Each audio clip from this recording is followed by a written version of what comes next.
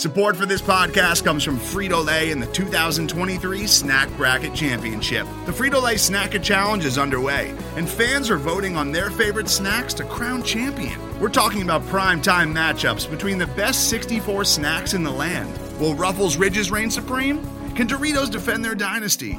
Or will Smart Food use their smarts for a surprise upset? Only you can decide. Get in on all the action for a chance to win up to $1,000 or a year's worth of snacks. Let your snacks be heard. Just go to fritolaysnacket.sbnation.com to vote and enter for a chance to win. No purchase necessary. Sweepstakes ends April 3rd, 2023. Void where prohibited. Year's worth of snacks awarded in the form of 52 coupons, each good for one bag of chips. See official rules at fritolaysnacket.sbnation.com. The following segment is from Monday, Football Monday on the SB Nation NFL Show, where we're discussing your favorite team. Subscribe to the SB Nation NFL Show to make sure you don't miss conversations like this one. Pete, could I get a seatbelt sound effect that you're buckled in?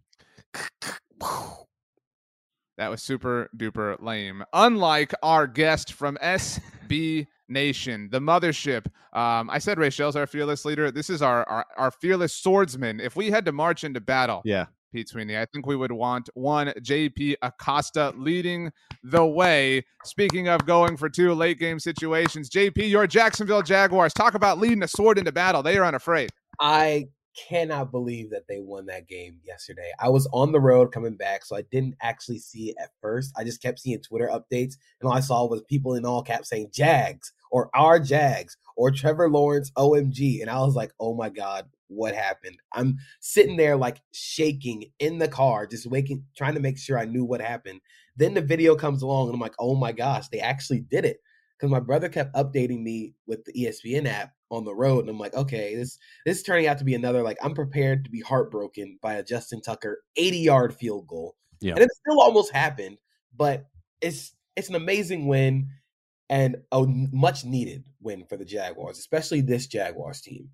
I mean, you could say this, right? I like calling them our Jags, by the way, like our Jags. Like there's a bit of an RJ there. Just my 2 cents. I think you meant OUR. But anyway, so this is certainly the best Trevor Lawrence has ever looked, right? I mean, this is what you were looking for when you take him that high. Absolutely. I think this game and in the past 2 weeks, this has been the Trevor Lawrence that we expected to see. Right. Even in the loss to the Chiefs, he was kind of handling everything that was being thrown at him. He had to make the adjustments to protection. He changed the play and audible sometimes when Spagnuolo sent blitzes. But against the Ravens, this was just a masterful performance in the fourth quarter. I mean, there were throws. I think the first one to I think it was Zay Jones and on third down with like 46 seconds left against cover 6. He threw it right in the hole between Brandon Stevens and the safety back there. And it's just those type of throws that he made all game. In the first quarter, the first touchdown he threw to JaMychal Hasty was a hole shot in cover 2 between Marcus Peters and Chuck Clark. Like, those are the type of throws you expected to see from the number 1 pick. That drive almost ended like a normal Jaguars game. That game there was no reason the Jaguars should have won that. There was a false start. There was a holding. There was a sack fumble that made it 2nd and 21. There were drop passes. That game almost ended the way normal Jaguars games end. But Trevor Lawrence he brought that team back. This was the time where Trevor Lawrence carried this team to a victory. And you saw it in full effect the entire game. There were lulls to a point in the game, but man, it was elite throw after elite throw on that game-winning drive.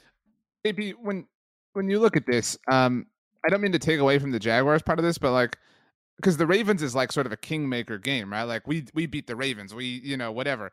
I sort of feel like that's a little bit like the winds out of those sails, especially like the Ravens have not looked. We brought you on to talk about the Jaguars, but like the Ravens over the last 2 weeks have not looked great.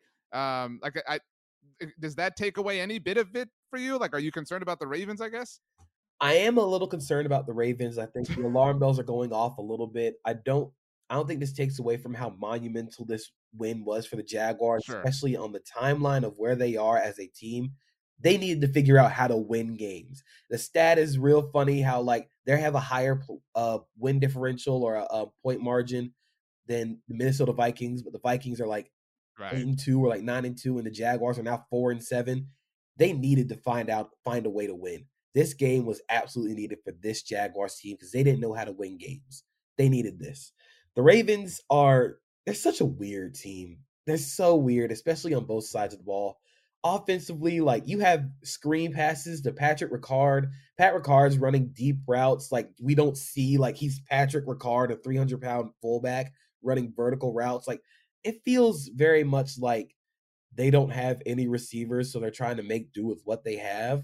But a lot of it is like they have guys, but they're sticking in 13 personnel, trying to run 4 verts with Pat Ricard, Josh Oliver, and Mark Andrews, and it's just not working really well.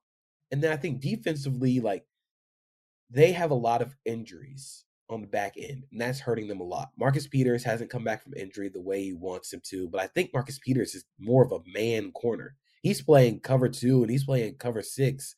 He's playing quarters coverage, and I don't think Marcus Peters is that type of corner. The Jaguars went after him a lot in this game. They went after him like basically the entire game-winning drive, almost the entire game-winning drive. I think they're losing a lot of depth at DB, especially with Kyle Hamilton not playing, and that's going to hurt them a lot and on the back end. So it's really just injuries on defense and Greg Roman on offense because this offense should not look the way it does. JB, I want to get back to the Jags for a second and then winning this game. We talked about Trevor Lawrence and how well he did, but underlying story of this game was the play of JaMycal Hasty once Travis Etienne goes down.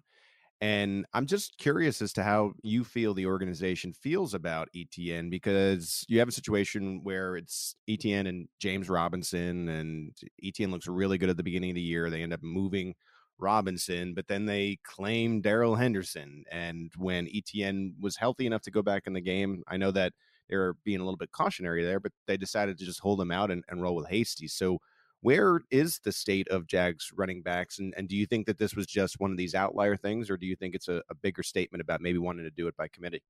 Yeah, I think this is more of a outlier thing. I think Travis Etienne is the franchise running back. The injury he had to his foot was the same injury that he had to Liz Frank on last year that kept him out of his rookie season. So I think they're kind of being more precautionary with that. You don't want to have him out there on that bad foot, especially if it's the same foot they injured last year. JaMycal Hasty played well in his time in, but you can tell there's a difference between when Travis is on the field and when JaMycal Hasty is on the field. I like the addition of Darrell Henderson because it gives them a different type of running back. Darrell Henderson is more of I'm not going to say he's James Robinson exactly, but if you need 3 yards, Darrell Henderson's going to get you 3 yards. That's the type of running back you need on a roster, especially when you get into later parts of the season where yards, especially in short yard situations, are really hard to come by. So I think Travis Etienne is still the franchise running back. It's just this last game, you don't want to risk him getting injured at all because he is he is the most explosive player on that offense.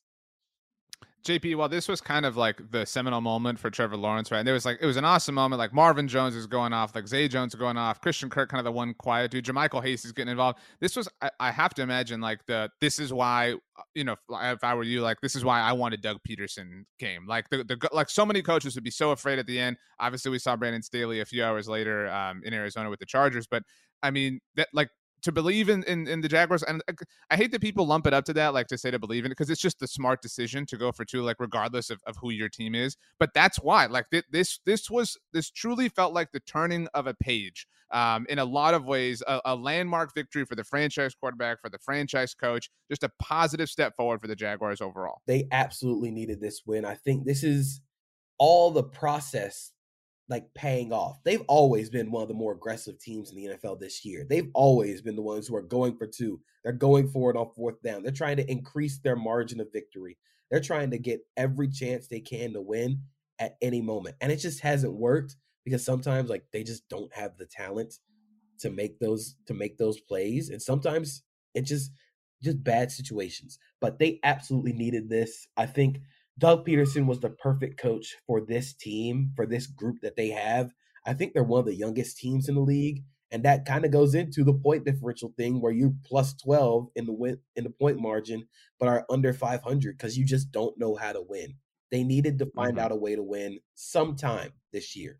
You can't go into next year with all these close losses and say like, oh, I'm feeling very confident. Like, no, you need to find a way to win eventually. And this was the game they found a way to win. And that's a real testament to the players and the coaching staff and the development that they've done this year. So now the Jags sit at 4-7, and we'll see what happens with the Ravens and their division. But this year should be a success, right? Like, in your eyes, what does the record have to be to feel good about what can happen in 2023? Because I think we all agree that the Jags are not going to make noise in 2022. What has to happen the rest of the way to make you feel really good about the prospect of 2023? In the beginning of the season, I said 6 wins would be fine with me, and we're at 4 right now. So if we just get 2 more, I'll be fine. Like, I think I've seen enough from Trevor Lawrence to say, yeah, that's our franchise quarterback.